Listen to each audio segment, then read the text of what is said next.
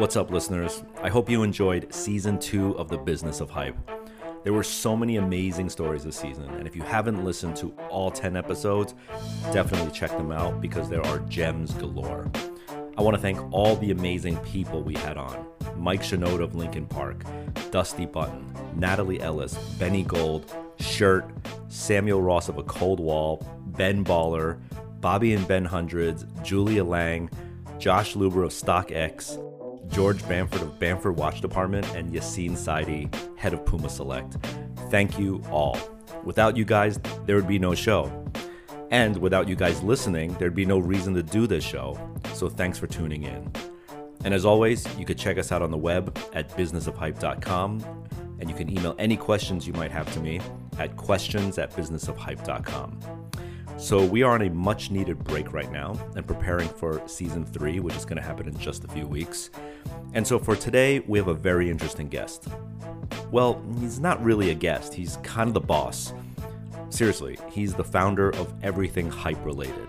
Hype Beast, Hype Bay, Hype Maker, Hype Kids, Hype Beast Magazine, HBX, and of course Hype Radio, and more. Kevin Ma is about to come into the studio any moment with an announcement, and I hope I'm not in trouble. So, all right, let's get ready for this. So we have Kevin Ma. You want to introduce yourself, your title? Hey, I am Kevin. I'm the founder and CEO of Hypebeast. Been doing it since '05. Yeah, it's been a journey. and not only Hype Beast, but Hype Bay, Hype Radio, Hype Hype Kids. Yeah. What else? Anything HBX. HBX is a small thing, this like online store, and then the magazine. We have our Hypebeast magazine. Yep. We have our creative agency, Hype Maker. So we have a bunch of stuff, and we're continuing to launch new projects. Yep. And so the reason why, I think you're very busy, so I appreciate you coming on the show, but I think what you're about to launch and like your newest venture is worth sort of like talking about in depth. So that's why I wanted to have you on the Business of Hype. No, I'm not that busy. I just don't do podcasts. You just don't do podcasts. Yeah. Okay. So this is a special one, just for Jeff. Cool. So what's brewing? We've heard murmurings about it. I think the overall consensus is that people have heard little things here and there, but they don't know the full story of what's happening. So tell us, what is happening soon? So we've done everything we could digitally. so we ran out of ideas. Yeah. And now you're doing print and retail. So, so we do print. We have our own magazine. We have our own store physically. So we're like, hey, why don't we take that kind of digital element or digital things that we do and put it offline, because online is cool and it's every day and you get to check out the content all the time, but I think after a while you want to also experience stuff physically. Obviously going to restaurants is you have to eat food physically. Going to stores, obviously you can shop online, but going to a store and experiencing the customer service, the atmosphere, the shopping experience, you got to do it physically, and I appreciate that as well. So we're like, hey, how can we take all this stuff that we talk about online and put it into one place? And we're doing Hype Fest, which is kind of the manifestation of what we do online. Yeah. And how long has Hype Fest been in the works in your head? Like, how long have you been thinking about it for?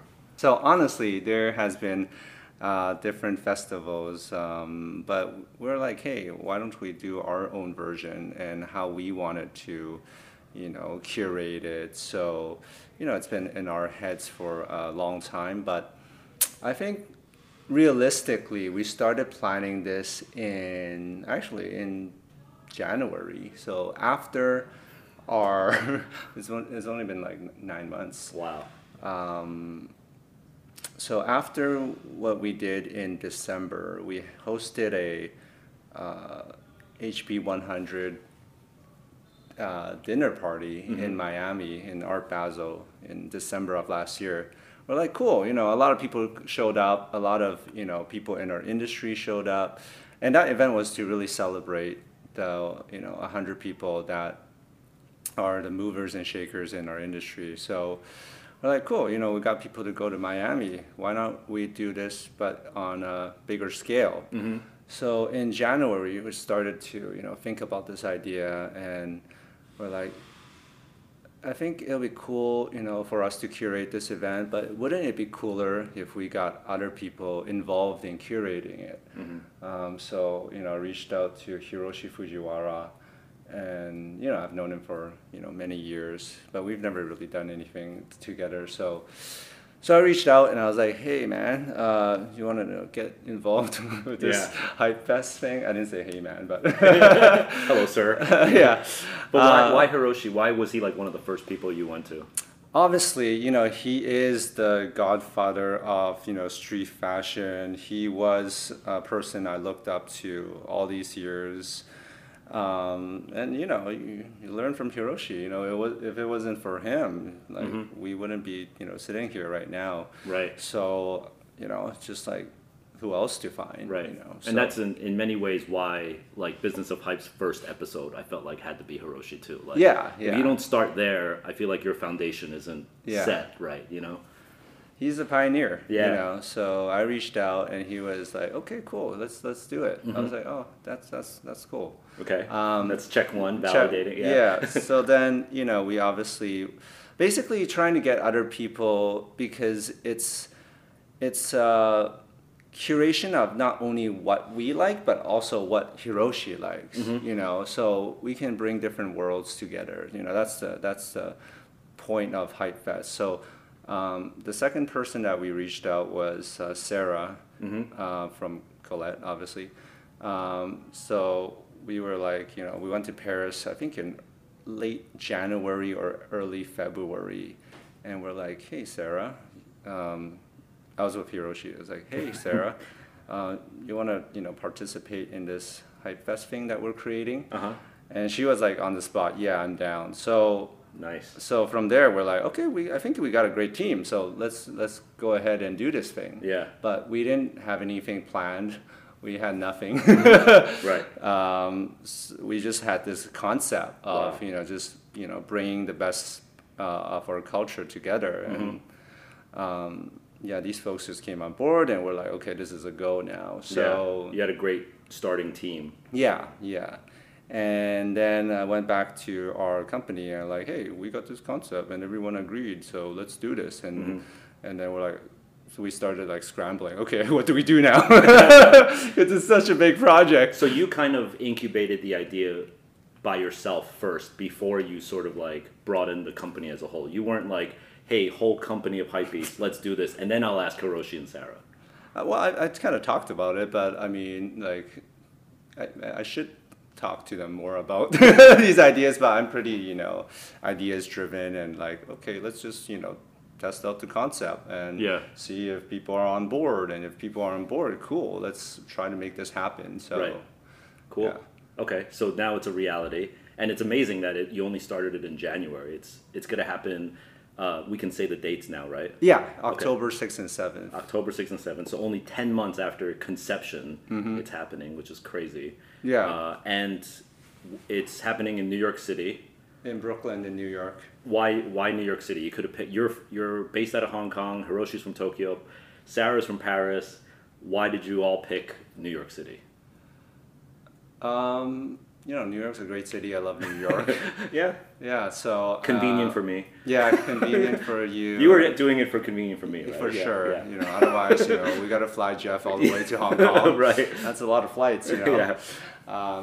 It's out of budget. So, no, I think New York's a great city. It's a hub for fashion. It's a hub for culture, art, a lot of things. Yeah. It's the Big Apple. So, I don't know. I just felt that New York would be a good place to start this out. And I mean, other folks have done it in other cities. Yeah. No one has really done it in New York. Right. So we're like, okay, well, we like New York. Yeah. we have people. Our team, Right, you have a big team here. Yeah, our team is here, so why not choose New York as a starting point? Yeah, you mentioned some of the other festivals, and it's interesting that like there's like ones in China and Dubai and LA, but it's interesting that the festival business in this world never touched New York, and I wonder if people think that I just wonder why. Like it would be obvious like that you should start one in New York, but no one's really done it. I wonder if there's a higher degree of challenge in trying to execute this successfully in New York. Maybe that's why no one's done it before. Who knows? So, but we wanted to take on this challenge. I think New York doesn't have a lot of space, obviously, so that might be a difficulty. Yeah. And we didn't really want to do it at a convention center. So With the rules of the convention center sort of dictating everything, Not only that, but it just doesn't feel as like authentic and cool. Yeah. So we just wanted to avoid convention centers. At least for this year. Just we want to make it more authentic, more like kind of like tied in with the city. Feeling. Right. Yeah. So. Okay. So now, imagine yourself fast forwarding to October 8th. It's the day after the first Hype Fest. What do you want to have accomplished? Like, what is your goal out of this at the end of it all? I don't know. To be honest, I think it's to really try to bring all this kind of stuff together physically and really provide an experience for our visitors to learn and experience and really get educated or be inspired by whatever the brands are doing, whatever the musicians are doing or performing.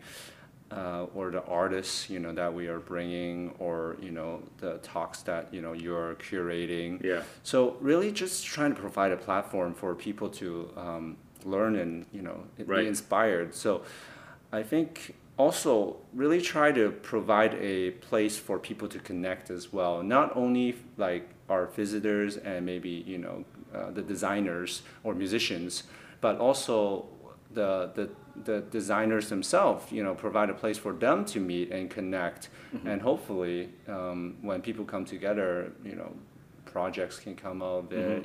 They have their own meetings. Right. So it's like, like atoms coming together. Yeah, and creating some sort of spark. And the more atoms, the bigger the spark. I don't know physics.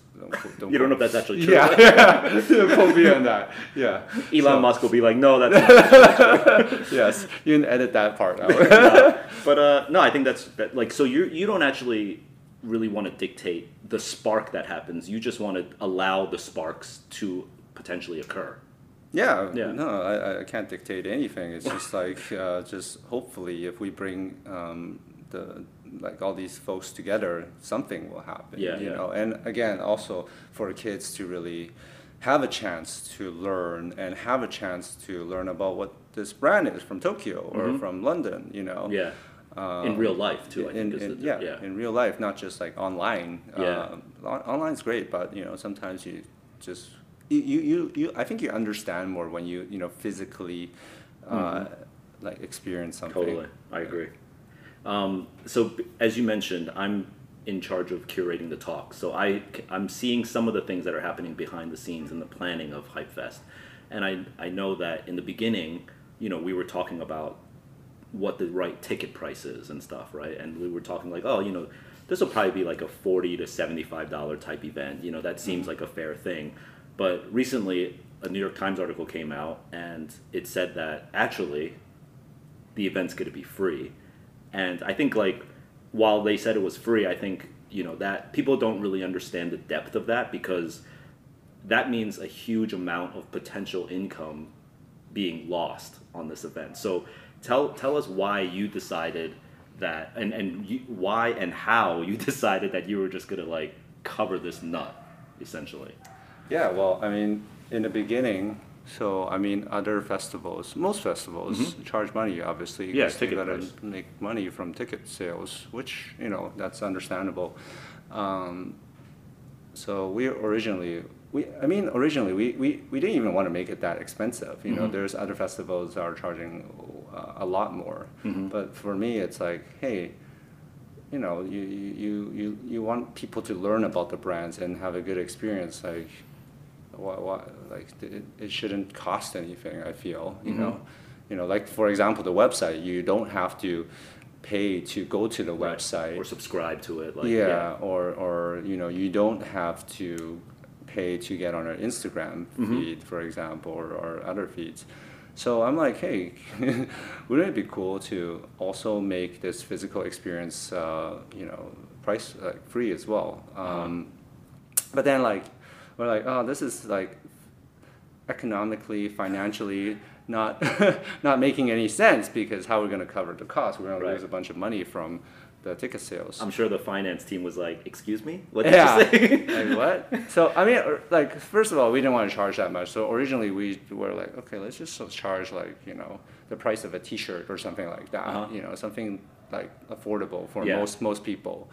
And then like after a while, I was like, yeah, it would be even so much cooler if, you know, like we didn't charge anything. Right. And we made it free for all. Because I feel like, you know, culture or learning, you know, it shouldn't have like a price to it. It should just be, you know, I just want to like hopefully give access to people who can get tickets, obviously, just to provide an experience for them to really learn and meet people, you know. So anyhow, our finance team was like, what, you know, that's not gonna go, or you know, because it's, you know, lost revenue. Yeah. So then I'm like, okay, how do we make this happen? So after a while, I'm like, okay, you know, fuck it. I'm gonna pay for the tickets. You personally? Yeah, personally, yeah. So what, you told the finance team just take it out of like, what, your salary? Not my salary. I'm just gonna cover the cost. Oh, you're gonna pay for it? Yeah, I'm gonna pay for it. So you're essentially buying the ticket for every hypebeast who wants to come to Hype Fest? Correct. Okay. So that's fucking dope. I mean, first year. Let's see what happens. Let's see what happens. No, but I think it's almost like a gift to the community, the culture. Yeah, I mean, like for us, we just, you know, felt that we have such a supportive community, and if, you know, supported the brand Hypebeast for so many years, you know, wouldn't it be cool to just kind of give back to the people who have supported us? So why not just make it free? Again, first year maybe. I don't know if I can continue to do the second year. So that's pretty awesome, though. All right, cool. So again, just to recap, because I know you're busy, but October 6th, October 7th, New York City, Brooklyn, Hype Fest, 2-day event. Kevin Ma, CEO and founder, is going to cover your ticket. When does registration begin? September 18th. Okay, next September Tuesday. 18th. All right. You heard it here first, man. Okay, Thanks for your time. Thanks, Jeff. All right, later. Bye.